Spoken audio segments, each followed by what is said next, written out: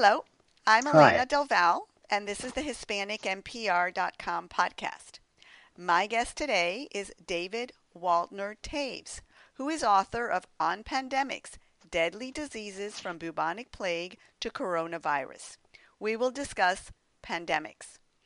David is a Canadian epidemiologist, veterinarian, and specialist in the epidemiology of food and waterborne diseases, zoonoses, ecosystem health, and One Health, whose work has been instrumental in the development of teaching and training programs across North America, Europe, and Asia.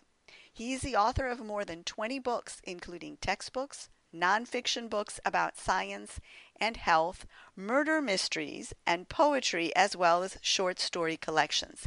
He lives in Kitchener, Ontario. David, welcome. Uh, Glad to be here. Gets me out of my away from the computer. Well, it doesn't actually, but that's okay. Okay. Okay. Well, let's talk a little bit about the basic definition of pandemics.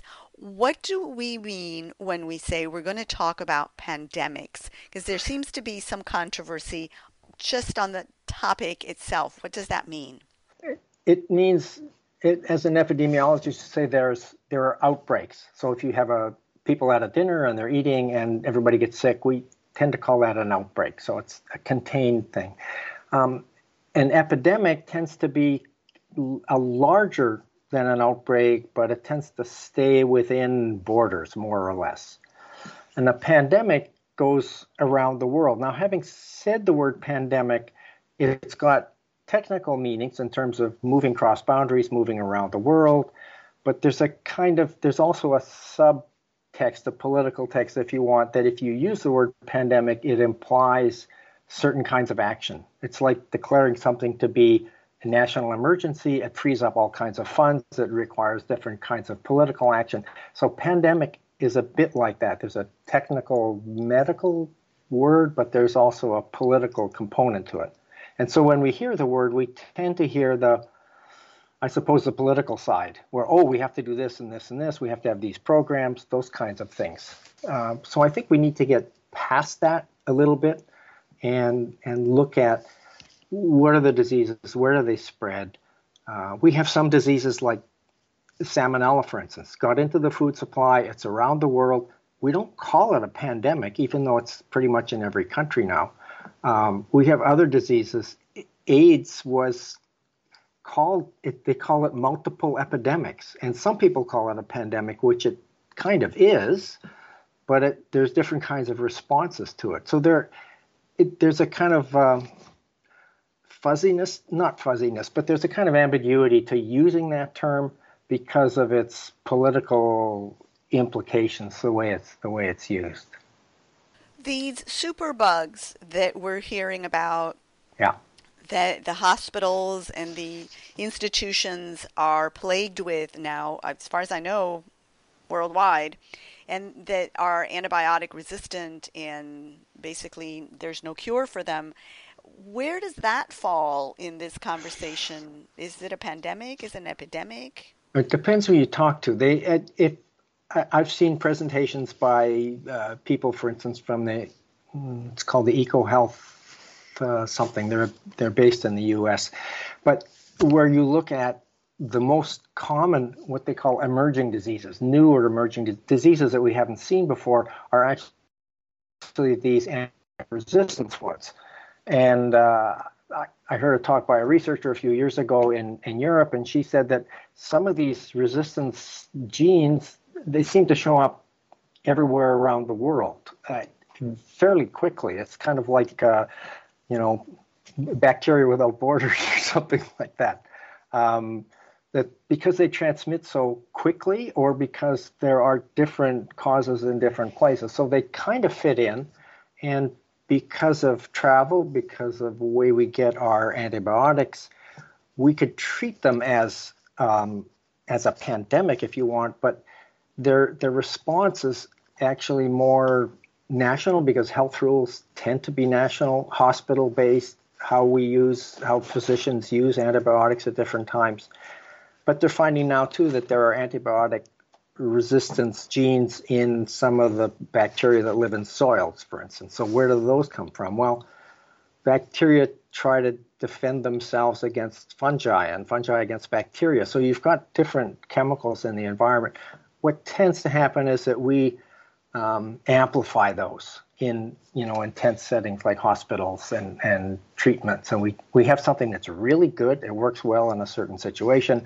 And then we apply it everywhere because it's so fantastic. Let's use it everywhere. But then that you get resistance developing and it doesn't work as well anymore. And then you have to look for a new drug.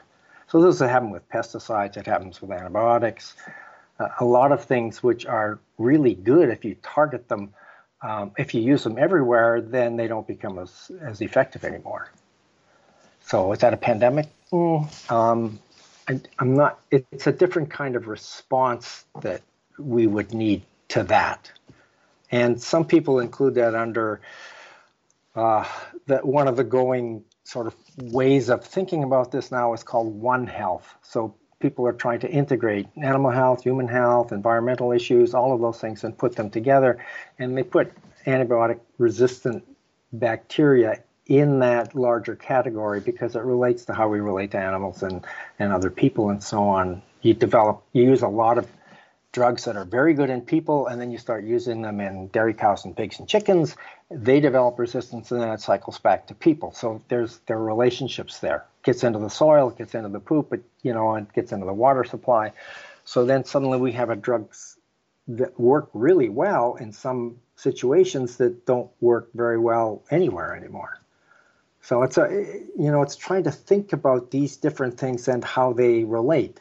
If you're in agriculture, one needs to think about how does what I do here impact what's happening among people, not just in terms of food supply, but in terms of this other microbial world and those kinds of things. So it's trying to get people to think in that connected way.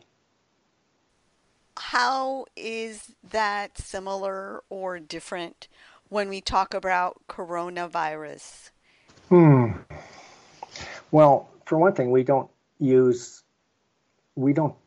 generally treat coronaviruses. I mean, there's a coronavirus that's in just about every species. There was an epidemic in pigs in, I think, 2013, and like more than 1 million pigs died. There's no vaccine for it.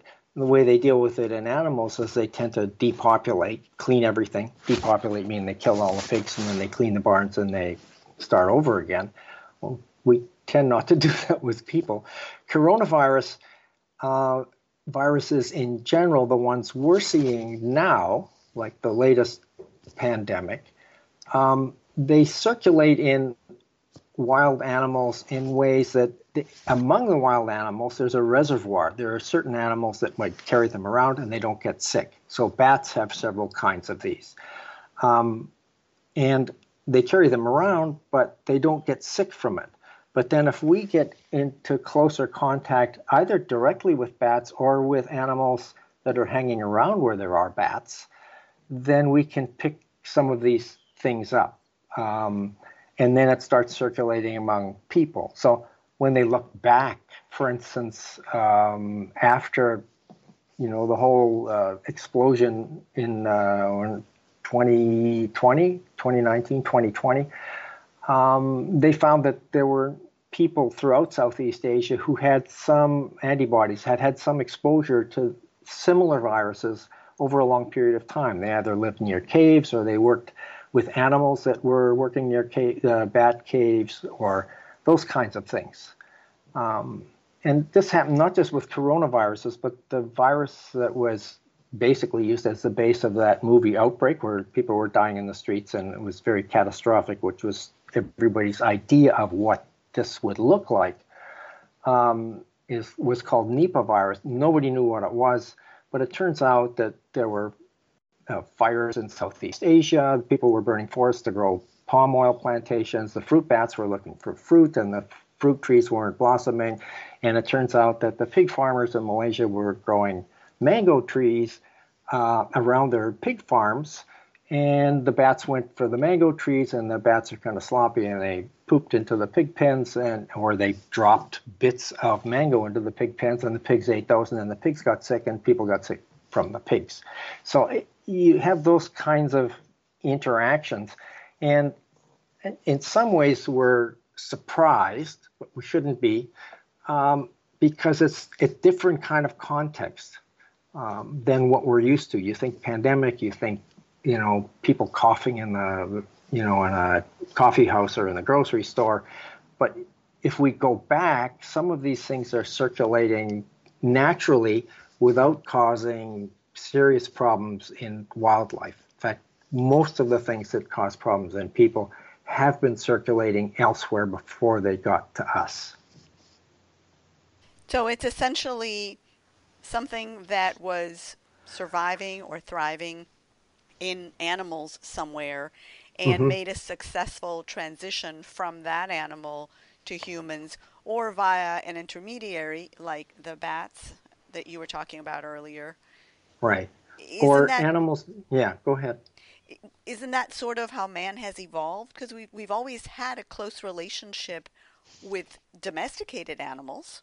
But there haven't always been 8 billion people on the planet. So part of it is crowding, and we haven't always. If I look at the graphs from the 1990s, when there was this heyday of everybody was trading, Canada was sending trading teams to China, we're going to have business everywhere.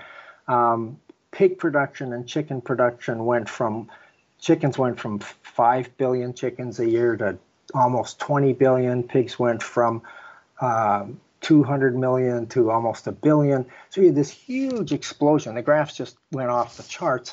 And accompanying that, so I got all this travel, all this shipment, you have bacteria and viruses that are associated with these animals that also travel. It's not just the animals.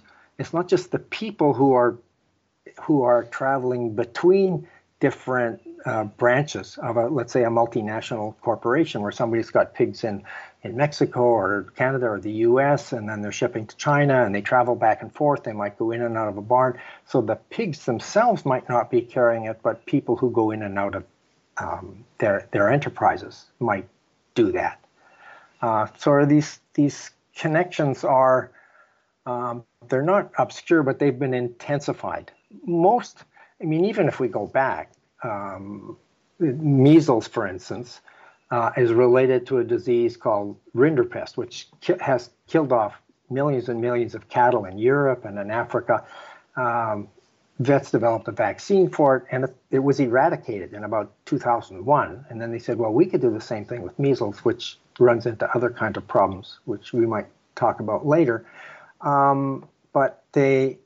So that branched off, thousands of years ago, 10,000 years ago. So that was a jump that happened previously, and then the virus adapted to human transmission. Not all viruses do that.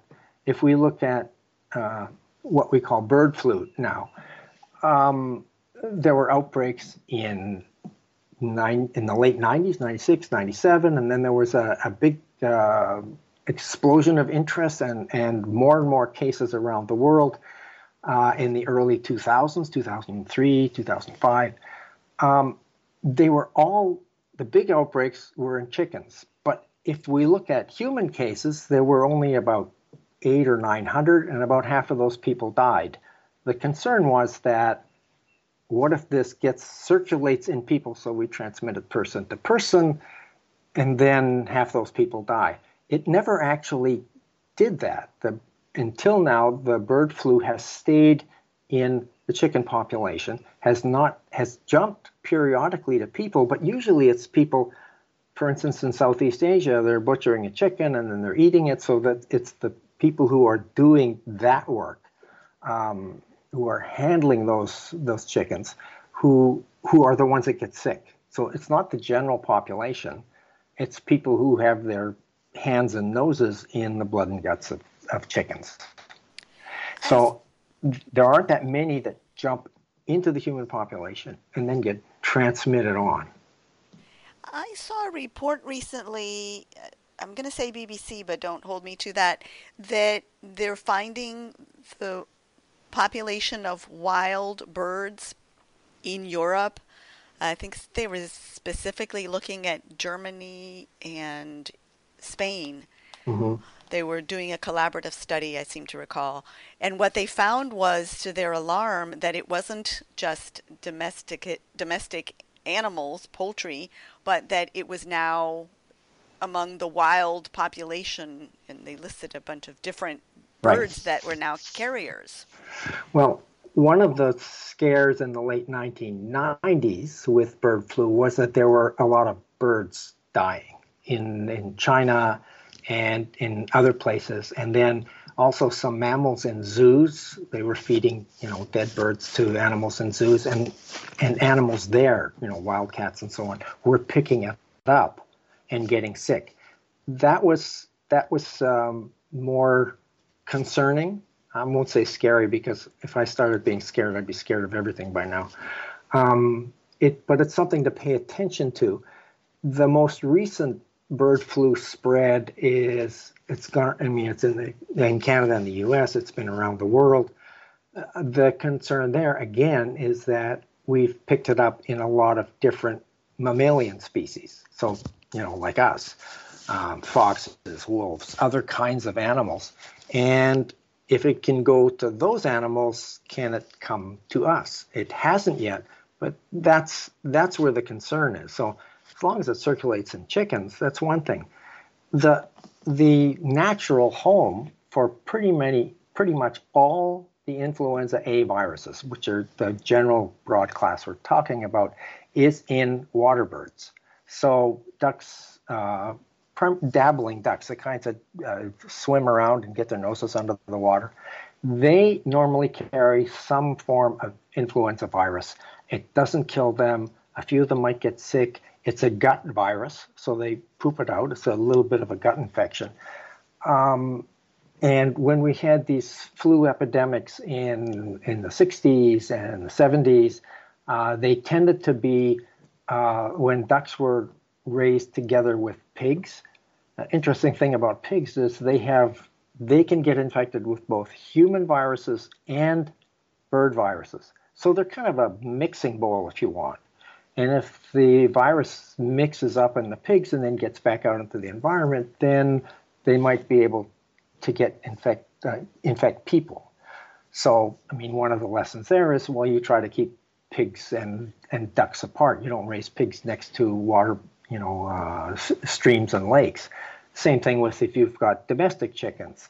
You try to keep them away from ponds and rivers and so on, because you can pretty much assume that the wild birds have some form of influenza. They don't necessarily have the strain that causes serious disease in either other animals or people, but they have some strain. And those influenza viruses, like coronaviruses, are somewhat unstable. So they adapt really fast. They change, they mix together with other viruses. They are not as fastidious in their breeding habits as people are. So you have a lot of mixing of genes, and you can have what's called a low pathogenic avian influenza, LPAI, which is circulating. So it doesn't really cause disease, but then there's some switch that goes off because it encounters another virus that's also circulating, and it switches on and it becomes high pathogenic. So it's looking for those kind of switches that the lab people are looking for. And for me as an epidemiologist, I'm looking at, well, how can we raise animals or be with animals in such a way that we're not deliberately exposing them? So if I've got backyard chickens, which my wife gave me 7 chickens for my 70th birthday to get me out of the house, and I just, are they a danger? Well, I keep them away from water. When the migratory birds come through, they're under a roof. They're not exposed to those kinds of things. So you can do that with commercial farms as well. Keep them away from waterways and so on. So there are ways of managing it that reduce the risk. It doesn't eliminate it entirely. And then you monitor for other kinds of things. So it's as they used to say in Facebook, the relationship is complicated. It's seems that word may not suffice for the situation that we've had, certainly as the coronavirus has evolved, because we're not really Yes. talking about a single Right. manifestation anymore, right? Right. So there, if we go into detail, there are two kinds of diseases that come from animals. Some of them are from a technical point of view, they're called zoonoses, zoonotic diseases, and those are ones where it requires a human to be in contact with an animal. So you have to, if you're going to get rabies, you have to be exposed to a rabid animal. Right now, if you're going to get bird flu, it's because you're exposed to a chicken that's got bird flu. Other diseases started in animals but made the jump to people, and then they become the potential is there for being pandemic. So they start spreading, they adapt to people, and they start spreading person to person.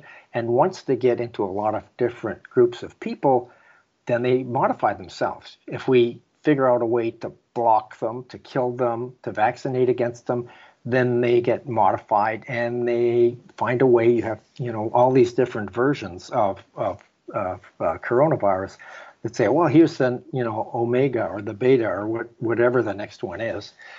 And often they transmit better, but they tend not to kill as quickly. I mean, if you're a virus, if you kill all your hosts, that's not very good for, maintaining your life. So they tend to be less pathogenic, but that's not always true. They have ways of spreading, so they adapt to people.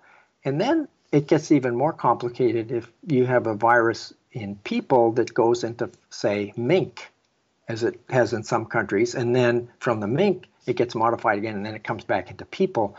That boundary between what's strictly a zoonosis to what's a pandemic disease gets blurred again. I mean, I think one of the underlying lessons is that we're part of this larger world, which we've learned to somewhat pay attention to, the megafauna, the pandas and the owls and those kinds of things. It's hard to pay attention to things that you can't actually see, like viruses and bacteria. We see their impacts, but we don't, unless you've got an electron microscope, you don't actually see these things. So it's hard to manage one's business, one's life, politics in the face of that. And so there's this, we got lab people looking at those things, but then they have to talk to people who are managers, social people who understand social dynamics, economists, so they can look at, well, how can we manage the situation? We're not going to kill all the viruses. If you go back historically, we got viral DNA in our own DNA. I mean, they're kind of part of us. We've got this microbiome that lives in us and on our skin, and half our cells are made up of bacteria that a long, long time ago, or single-celled organisms a long, long time ago adapted to being us, if you want. So the idea, I was going to say the trick, but it's not really a trick. It's trying to bring together all these different kinds of information, say, how can we, it's not a war against viruses or bacteria, it's a way of, how can we accommodate each other? How can we find a way to live on this planet so that we're not inviting sort of pandemic disasters to come? So less invasion into new environments. And that's, we think of, for instance, something like Ebola virus. It's in Africa, and you think about where is it in Africa? Well, it's around places where there have been different kinds of mines and oil exploration. Those mines and those oil explorations are not for the benefit of Nigerians or people in Niger or Democratic Republic of Congo. They tend to be for us, for computer components. We need those metals, which is why there's all this interest by, France and the US and other countries and China and what's going on in Africa, because those diseases like Ebola are contained in that area, but they're active there in part because of the way our demands, our trade demands, have disrupted ecosystems there, and so people then get exposed to new species in that area. They get disrupted from their homes. They go to a new place for a job. They don't know the food. They eat animals that they find in the bush called bush meat, some of which may have been exposed to bats. They may even be sick from bats, so they're easier to catch. And we see that, well, that's in Africa, right? But you look at why is that in Africa? Well, it's there because we're trading and we want those things out of those mines, whether it's, lithium or gold or oil. Those are things that we want. And it's trying to get our heads around this global interconnectedness in such a way that you don't shut down global trade, but we're just more careful about it. So you pay attention to what's the quality of what we're doing, and I think on the one hand, the 1990s, early 2000s were a time of, I would call it reckless global trade. Hooray! We're trading with everybody. It's going to be good for everybody. And I think what the last pandemic taught us more than anything else is that, in fact, we're connected to everything else, but that works all ways, right? We trade to them, they buy stuff from us, but we also get bacteria and viruses that come from those places. How do we think about that? Well, we maybe have fewer supply chains, and that applies not just to bacteria and so on, but to, for medicines and vaccines, and we pay attention to the quality of those. So it's not like everybody trades with everybody else. It's you find people to trade with, and you're careful, you monitor, you send people, back and forth and say, okay, what's quality control here? And I think that period of, everybody's going to make more and more money, that we've got to, contain that enthusiasm a bit and say, okay, trade can be a really good thing, but we have to be very careful. One could draw all kinds of parallels here, Sex with a partner can be fantastic. With 1,000 partners, you're creating all kinds of problems, right? So a similar sort of thing with global trade. That's the kind of way that we've been treating it. And I think, for instance, from a business point of view, it's trying to make friends. I found that in foodborne diseases and zoonoses, that those whole systems are based on trust. Do you trust the people you're trading with, that you're importing food from? Our whole food system depends on trusting each other.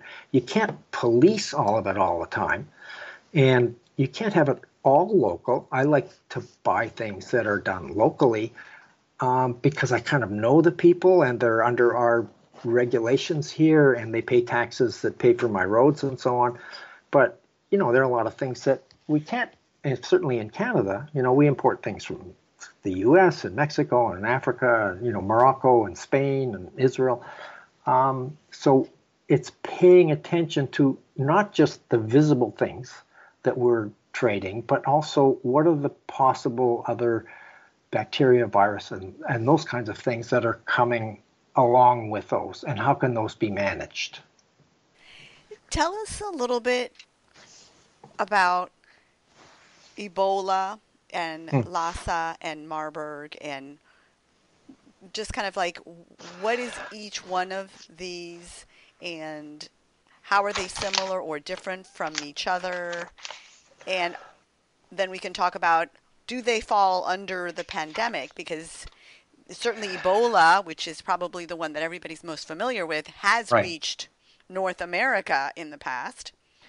So I'll But let you it take it hasn't over. been transmitted here person to person. There was a lot of, I remember when that must have been in 2014 or something like that, when there were people came back from places in Africa and they had Ebola and they got isolated in a hospital and those kinds of things.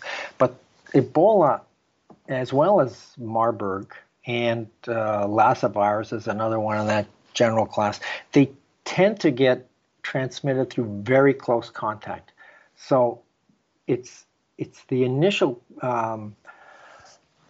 outbreaks, if you want, tended to be people who they're doing funeral rites. So somebody died of Ebola and they didn't know what it was, and they're going through the funeral process. They've got an open casket. They're burying somebody, and those people get exposed.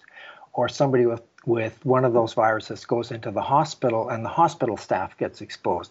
So in the first instance, you need to know what's there. We knew about these diseases since at least the 1970s when the first reports came out. They tended to be small, localized outbreaks, and of curiosity to investigators and so on. And there were these books. I think there was one called Fever! And there was, we're all going to die from these things, and they are deadly if people get them. But they tended to be localized. They also found that a lot of people in those parts of Africa had, in fact, antibodies to some of those viruses, and they were, which meant they'd been exposed at a low level for quite a while. If you're in a rural area, you don't have access to hospitals and so on. People die. It's like with coronaviruses. People were getting sick. Old people were getting sick and dying from pneumonia. What was it? Well, I don't know. Old people get pneumonia and they die in some of these rural areas. Ebola virus is more dramatic, but still, it was not foremost in people's minds. What's happened since then is this conflict between. I mean, if I think of Democratic Republic of Congo, since 2018, there have been thousands of cases and thousands of deaths. And if you look at where they are, for instance, there's oil drilling in the same area where there's Virunga National Park, which is a gorilla sanctuary, and there have been conflicts over that. And so the disease tends to spread in these conflict areas. And ironically, for instance, in West Africa, Liberia, Guinea-Bissau, and some of those countries, there were civil wars and other kinds of conflict all through the 90s.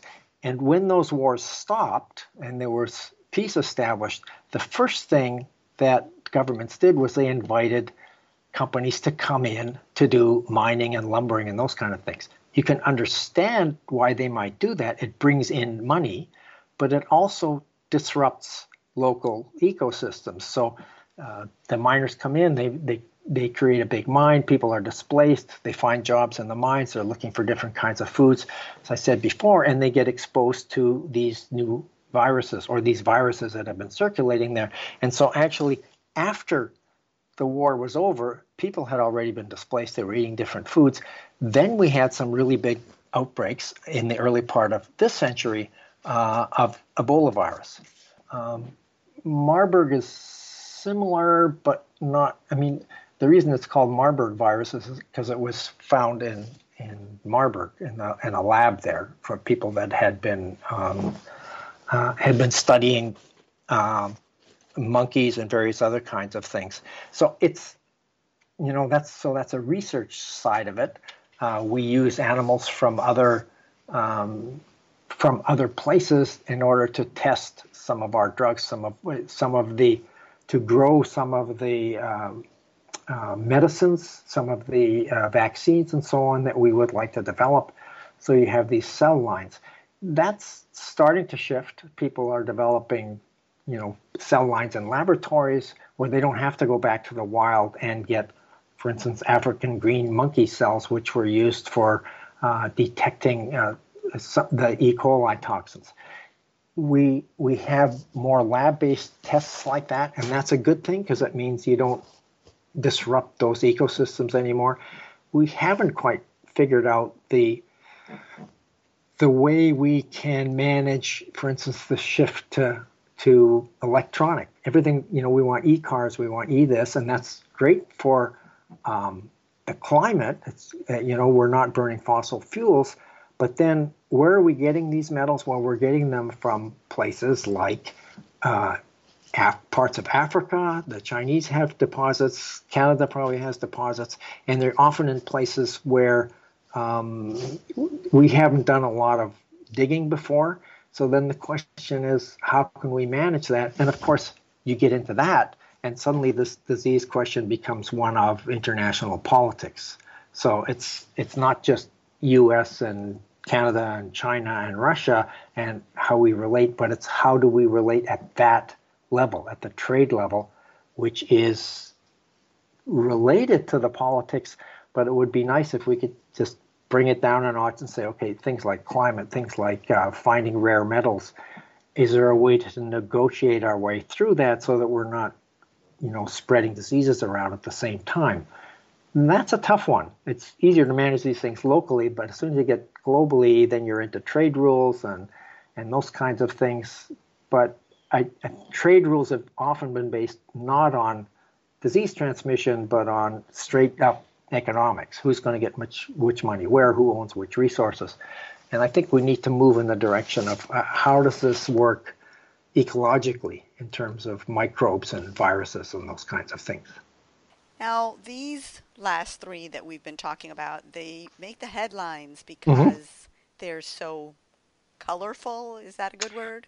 Well, they're very dramatic. I mean, you see, people, and it's often outsiders, people from wealthy countries who are flying in and wearing white suits and going around and swabbing people, and and going into labs that are closed off. It makes for very dramatic visuals on TV and good stories.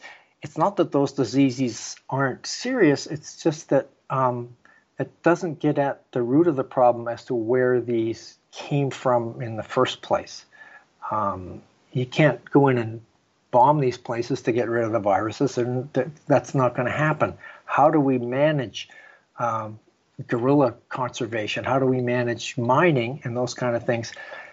And yes, the disease is very dramatic. And I mean, one of the things that I realized the other day as I was looking at pandemics since my professional career started, the changes in communication. Twitter didn't start until July 2006.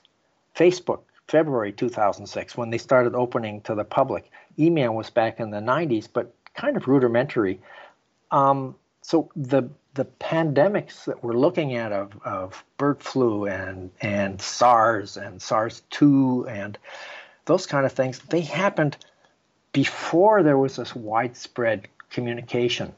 And I remember being organizing a workshop where we had somebody from traditional media. He was a really good science reporter for the Globe and Mail, and somebody else who was into electronic media. And he was the electronic guy, the young guy, said, this is the future. And the other guy said, well, nobody's going to be able to pay for it. How are we going to do this? So this was 20 years ago. In my lifetime, it's not that long ago. But in terms of these diseases, we didn't have this international communication. And it's a two-edged sword, right? One is we get information more quickly. The other is sometimes we get it too quickly and we think we need to respond in certain ways, panic, the world's going to end, the sky is falling, rather than saying, okay, this is happening there. Why is it happening there? Not, oh my God, people are in hazmat suits, people are dying, and that's going to happen in New York City or it's going to happen in Miami.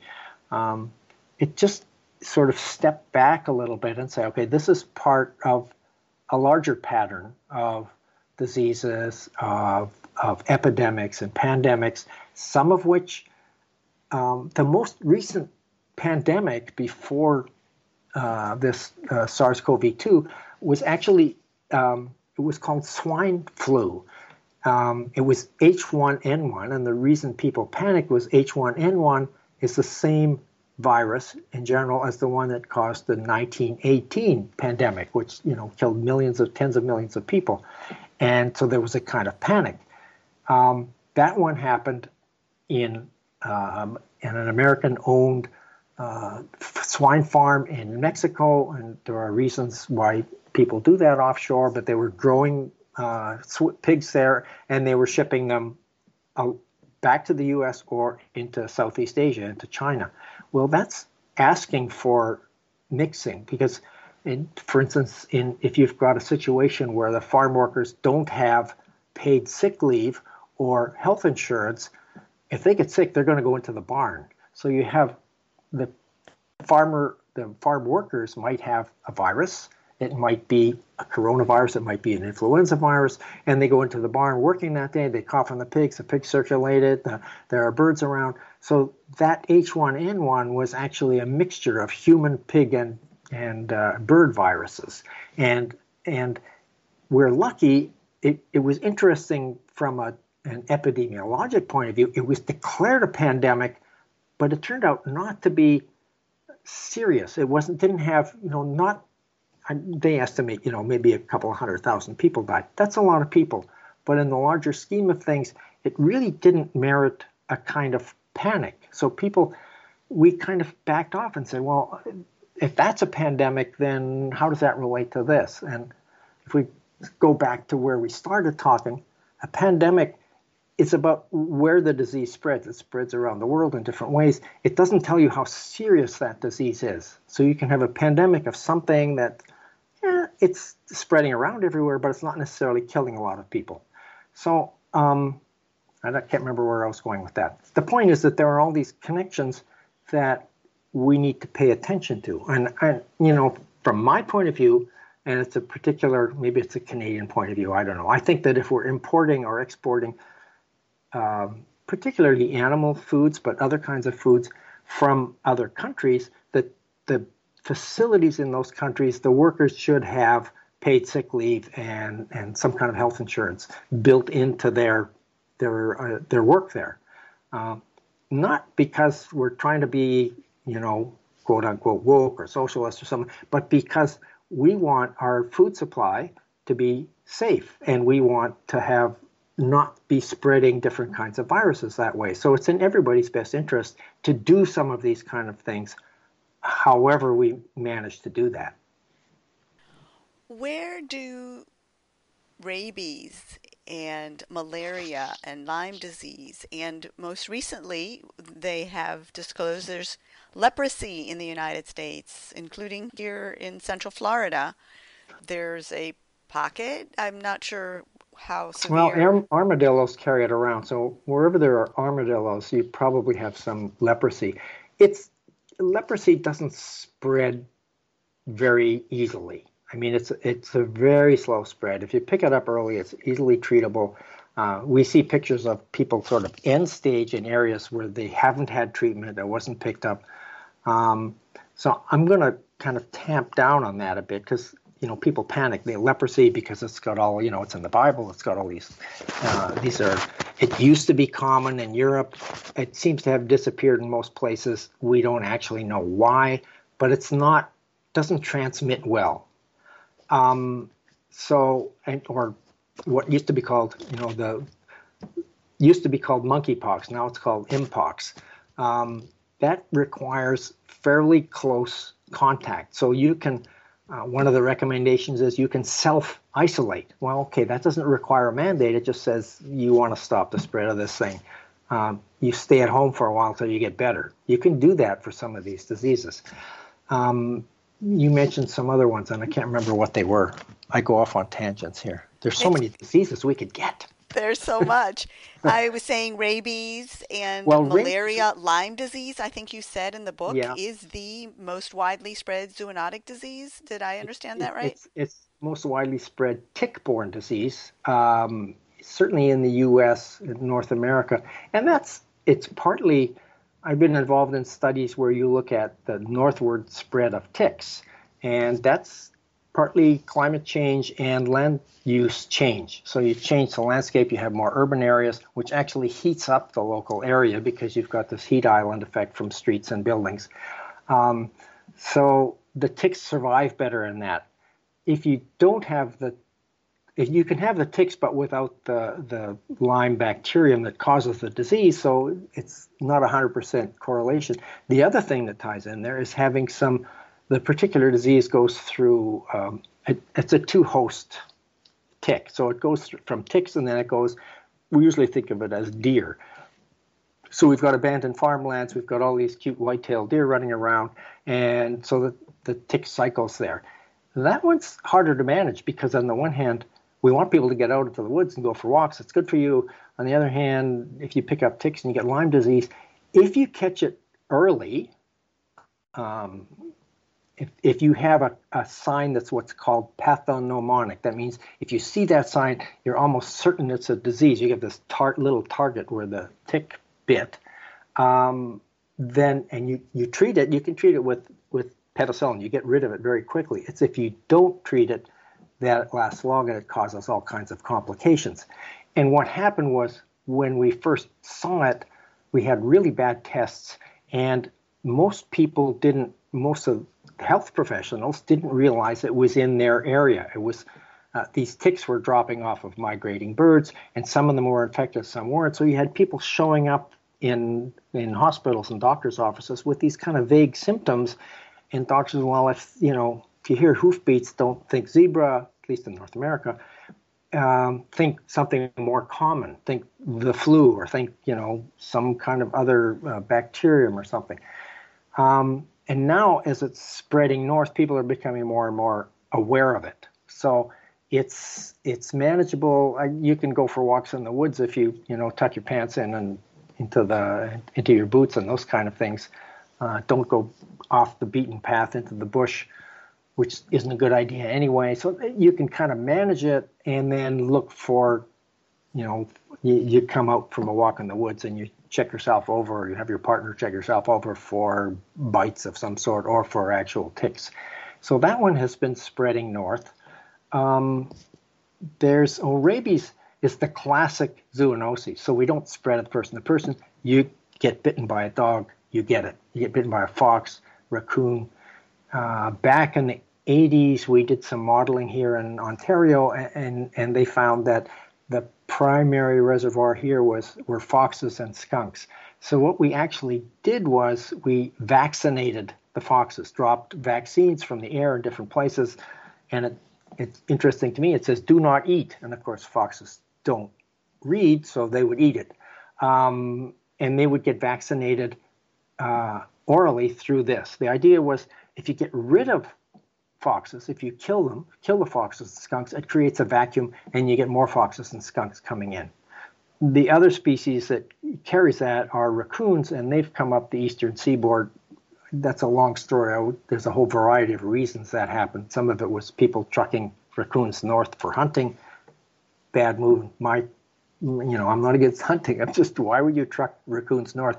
Some of them were carrying rabies, and so there's concern they were coming across the border into Canada, riding on the trucks as they come over the Niagara River, hanging on to the bottom.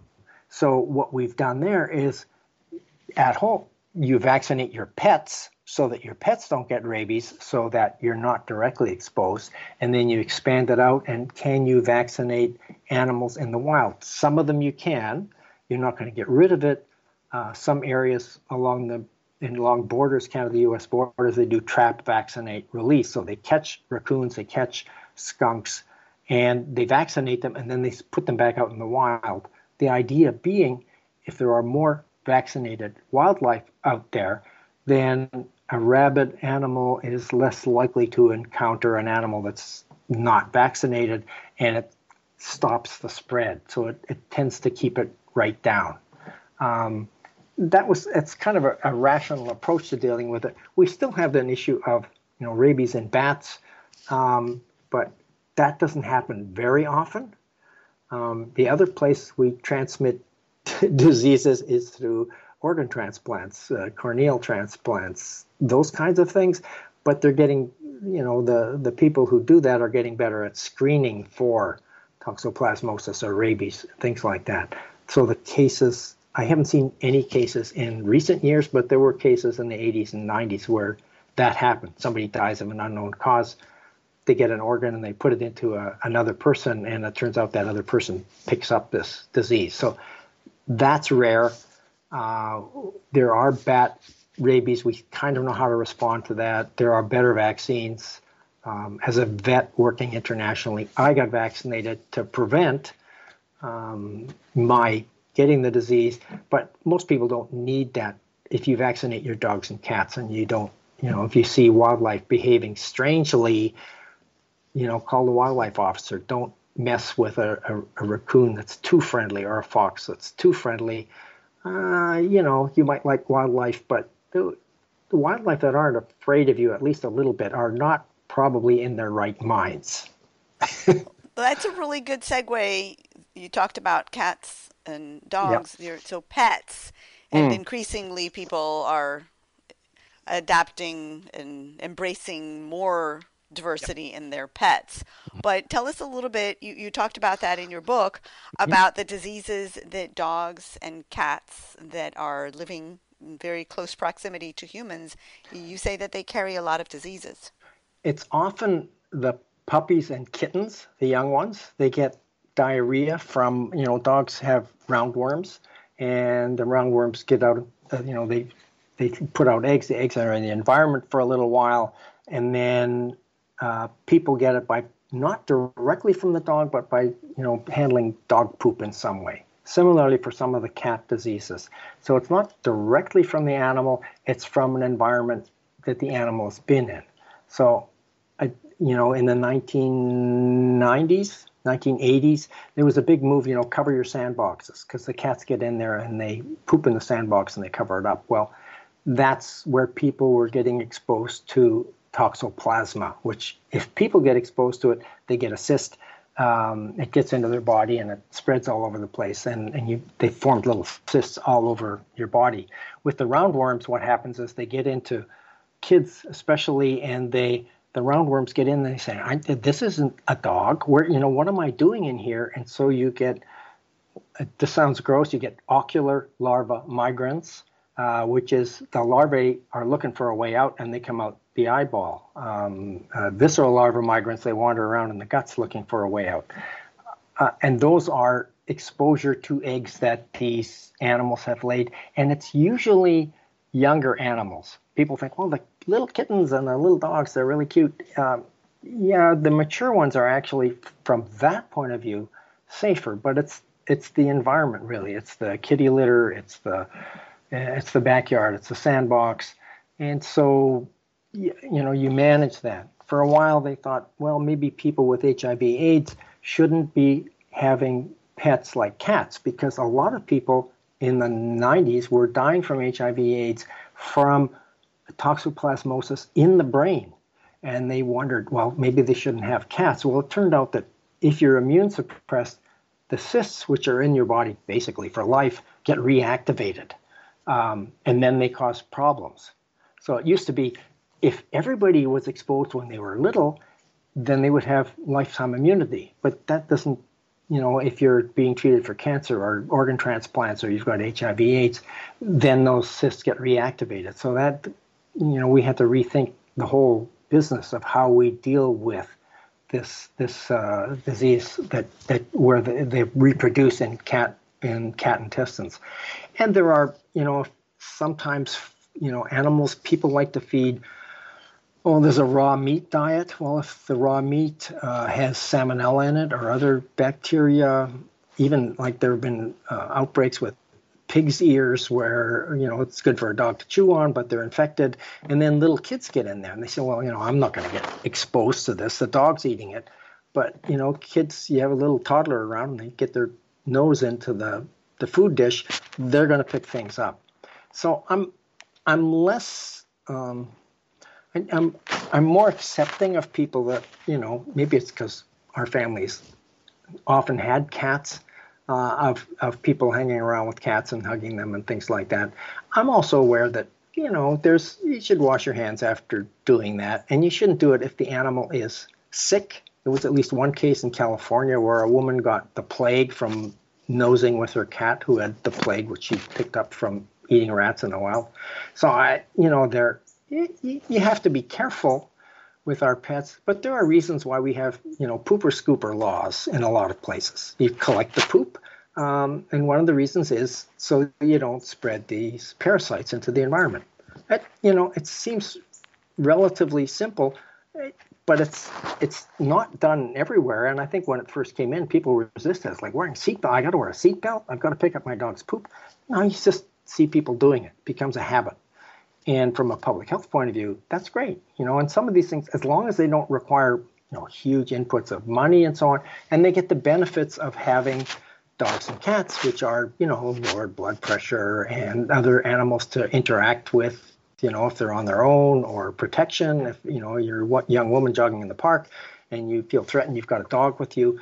Those are all good things. So we're trying to get the good things of interacting with animals and trying to manage some of these other things, getting the animals dewormed, getting them vaccinated. We've learned how to manage that. And as we move into other areas, can we not eradicate the diseases, but manage them in such a way that, some people might get sick, but most people won't. And if they get sick, maybe it won't be that serious, or we can treat it right away. So it's, there was a disease when I went through vet school. It's called Q fever, Coxiella burnetii. It's a bacterium that gets into the cell, and it can cause all kinds of problems. People can get sick and die from it. They used to say, well, no, cats don't carry it. That's what I learned in vet school. And then in the 1980s, 90s, there was a guy from Centers for Disease Control came up to Nova Scotia. There was an outbreak that they ended up calling poker players pneumonia, because there was a group of people played poker in a back room, once a week, and there was a cat that gave birth in there, and some of the kittens died. Well, this happens. Well, it turns out that what happened was this cat had this Q fever, this small bacterium. It got into the air, into the dust, and some of the people picked it up. So then they realized, well, this disease is around, and we should pay attention to it. It doesn't mean we don't hang around cats or sheep, which is another place they're very common, this Q fever. So it's, it's learning how to manage these things. And in biology, you don't say, well, this animal never gets it. Well, in biology, anything's, these microbes and bacteria adapt. So, and they adapt more quickly than we can. So it's better to assume that, there's some possibility of risk here. How can we minimize it? Wash your hands. Don't, if the animal's sick, you manage it differently.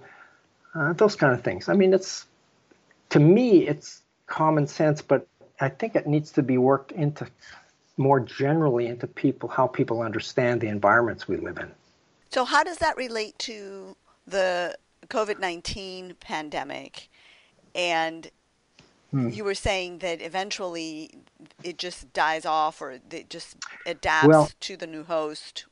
I mean, what happened in some of the earlier, I think there was the 1950s the pandemic of an influenza, and then one in the 70s, that those became part of our influenza regular vaccines. So people get regular vaccines, they look every year, because those viruses change every year, the influenza viruses, like the coronaviruses. The coronaviruses, we don't have a standard vaccine that we don't know how it would work in the long run. Like, is it seasonal? Influenza is very seasonal, and that relates partly to, people go to school and kids get mixed with other kids. They're transmitting bacteria all over the place, and viruses. How is coronavirus? It hasn't been around as a disease long enough for us to see that there might be a long-term pattern in how we would respond to it. What happens if you vaccinate every year? But what would you vaccinate against? Is there a kind of general vaccine, or do they adapt it to the situation? And I think that we can be selecting for a virus that might spread, but it's not going to cause as much disease. And so instead of having, and I think this also, I'm talking about local adaptation as well. Vaccine depends what's available, what kind of facilities you have. In retrospect, one could say that instead of having broad, mandates of masks and so on, to say every business can make up their own rules internally, and if people don't want to go in there, they don't have to, but if they go in, they have to wear a mask. That's the business owner's, prerogative to do that. It does two things. One is that you can target particular situations where the disease might spread more easily, and recommend it in those places. They probably should wear masks. It also means that if you're trying to track a disease, you can say, guess what? All the people that got sick and went to the hospital were at that one party. So now if you've got a a mandate that's supposed to cover everyone, not only do you get massive public pushback and it becomes a political football, but you can't actually trace where these outbreaks come from. And that's in retrospect. When this happened at the beginning, we really didn't know. You saw people walking around grocery stores wrapped in plastic, and you had to, buying all these hand washing lotions, some of which worked, some of which didn't. I think by now we've figured out what might work if we had something similar in the future. The challenge is that we don't, every pandemic is a little bit different. So it's a matter of staying on our toes. And I think keeping supply chains for key things like medicines, like medical equipment, keeping them relatively short, keeping them we can't all have the capacity to respond to everything at once. That's way too expensive. Every hospital has all of these things. But if they're kind of networks where we trust each other and say, okay, we're not having a problem here, you're having a problem, can we ship over these things? Whether it's personnel or whether it's equipment. Yeah, you can manage it that way. That requires a level of conversation and trust that we don't have right now. I think that's the kind of thing that we need to work towards. So, where are we in relation to this big pandemic? It's not gone. There are No. still, the last number I read was 100 cases, 100 deaths a day was the last number I saw. And Yeah. number of credible sources say that those numbers are highly underreported, that it could be 10 times worse. Well, people aren't going to the hospital now anymore, right? If they get sick, Hmm. they're, it's like, why would I go to the hospital? There's so many other things going on. There was a backlog of things. So we don't actually know how many cases there are now. There are probably a lot, like there are a lot of flu cases. And I think we're finding ways to live with it if you want. Like we've lived with salmonella. You cook your chicken.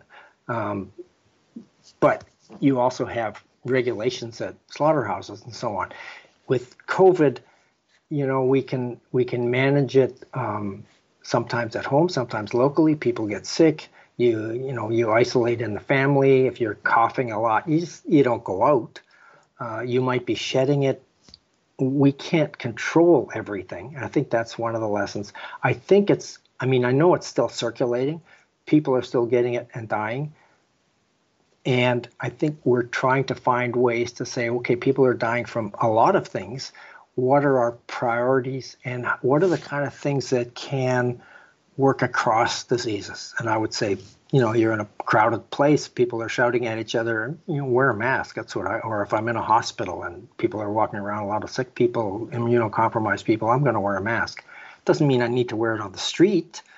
So there are different kinds of responses, and I think we're kind of at that stage. I mean, I've worked all over Southeast Asia. People wear masks all the time. It was no big deal. It wasn't a political statement. It was like, I don't want to breathe this air. Maybe it's pollution. Maybe it's viruses. I don't know.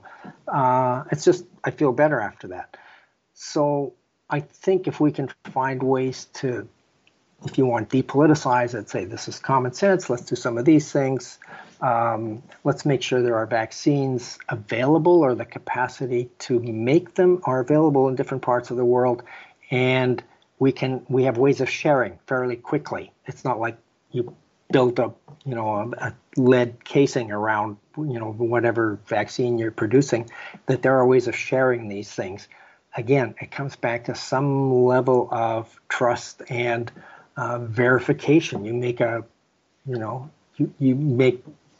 you produce things, you trade with other people, and then you verify that what's going on is actually going on. Then we manage the situation. If we treat it as if it's a battle of us against, the microbes, it's self-defeating because, as I said earlier, we're made up of microbes. Basically, we're going to kill ourselves that way. So we manage. You try to increase life, you try to increase your well-being. Social interactions are really good for you, but if you're hacking and coughing, then social interactions are probably not as good for you. So I think we're finding ways to adapt to those situations. We're hopefully getting better at it. I think we are, but maybe I'm an optimist. I don't know. I think I am. I got grandchildren, so got to be optimistic for them. What is the net takeaway for people who are listening to us and saying, wow, there's so many scary things out there. I can't go out into the forest or the brush because there could be ticks, or I can't even let my dogs out. I know people who won't let their cats out of their house, Mhm. or They often rabies, they don't all let of the these. What's yeah. that? I people don't let their cats out because the cats kill the birds, and that's a big thing. It depends where you are, how bad that situation is, and it's I don't. I have colleagues who would say never let your cats out. Well, my son's in Australia, and they don't let their cats out at all because they're predators of tiny marsupials. But other places, it's more ambivalent, if you will, more ambiguous. Some people are going to keep them inside. I think that's a good thing. And some of the other things, I mean, it's true. I mean, when I would teach foodborne diseases, some of the students would come up to me afterwards and say, "How can you even eat anything? Because everything could make you sick." And at a certain point, you realize these bacteria and viruses are all around us. What are some common sense precautions we can take? So as I said earlier, vaccinate your dogs and cats. Neuter them preferably, unless you're a breeder or something, so that they don't go out and proliferate in the wild if the cats are running free. Treat them if they get sick. Wash your hands after handling kitty litter, those kinds of things. It's some of it's common sense, and or it should be common sense. If you think that there's every place that there is some danger, there's also, I mean, it's an amazing planet we live on. There's also wonderful things going on out there, and those are good for your health, right? So there's this trade-off. I can go for a walk in the woods. It's forest bathing. It's good for my mental well-being. Well, could I get ticks? Yeah. Well, how do I manage that? You might put on some insecticide. You might make sure you tuck your pants into your socks, into your boots, and just adapt that way. We're not going to get rid of Lyme disease. You try to kill all the deer, that's not going to happen. The mice, the studies that have been done found that if there's a more diverse landscape, so you have lots of different plants and then you have lots of different mice and rodents around, in fact, you decrease the amount of Lyme disease that's there because the disease needs to find a similar kind of host to transmit to. And if there are fewer of them because it's a diverse landscape, so biodiversity becomes not just, well, that's really pretty, all the trees, and we're trying to go back to the way it was before. It's like it makes it less likely that we're going to pick up certain kinds of diseases. And we never get to the point where we can never get it. It just means we're less likely to get it. And that's kind of where we want to go. And, not necessarily die from one of these diseases out there. Some people are going to panic about it, but I think for me, if you're a veterinarian or you're a doctor, panic is never a very good response to a situation where you see certain kinds of dangers. You look at what are the possibilities here, how do we make a judgment call, and how do we move ahead with this? And I think if we can get that through people's heads, that it's not this or that. It's not like, oh my God, these viruses are around, they're all going to kill us, or, oh, that's really just something that somebody made up. It doesn't exist. It's somewhere in the middle. It exists, but it changes, and, we can manage it. A tempered approach is what I'm hearing you say. Enjoy life, don't freak out, enjoy forest bathing, enjoy the company of your domestic friends, Yes. and just take it one day at a time. And educate yourself about what things are possible. If you've got a pet that you take it to the vet and say, well, what are the kind of things I could pick up from my dog or cat, and how can I prevent their transmission? Those kind of things. And most of them, we figured out ways to manage them. Wildlife, it's more of an issue because we don't manage them. We don't vaccinate unless it's rabies. In Canada, we vaccinate for rabies. But, enjoy life. Go out there. That's good for you, right? And don't be pushy on other people. You should do this, you should do that. I guess the older I've gotten, it's like I'm less likely to say people are, this is really bad, you shouldn't do this, even if I'm thinking it. I don't like people telling me that, so how do we talk our way through this? Well, what are we concerned about? What are we worried about?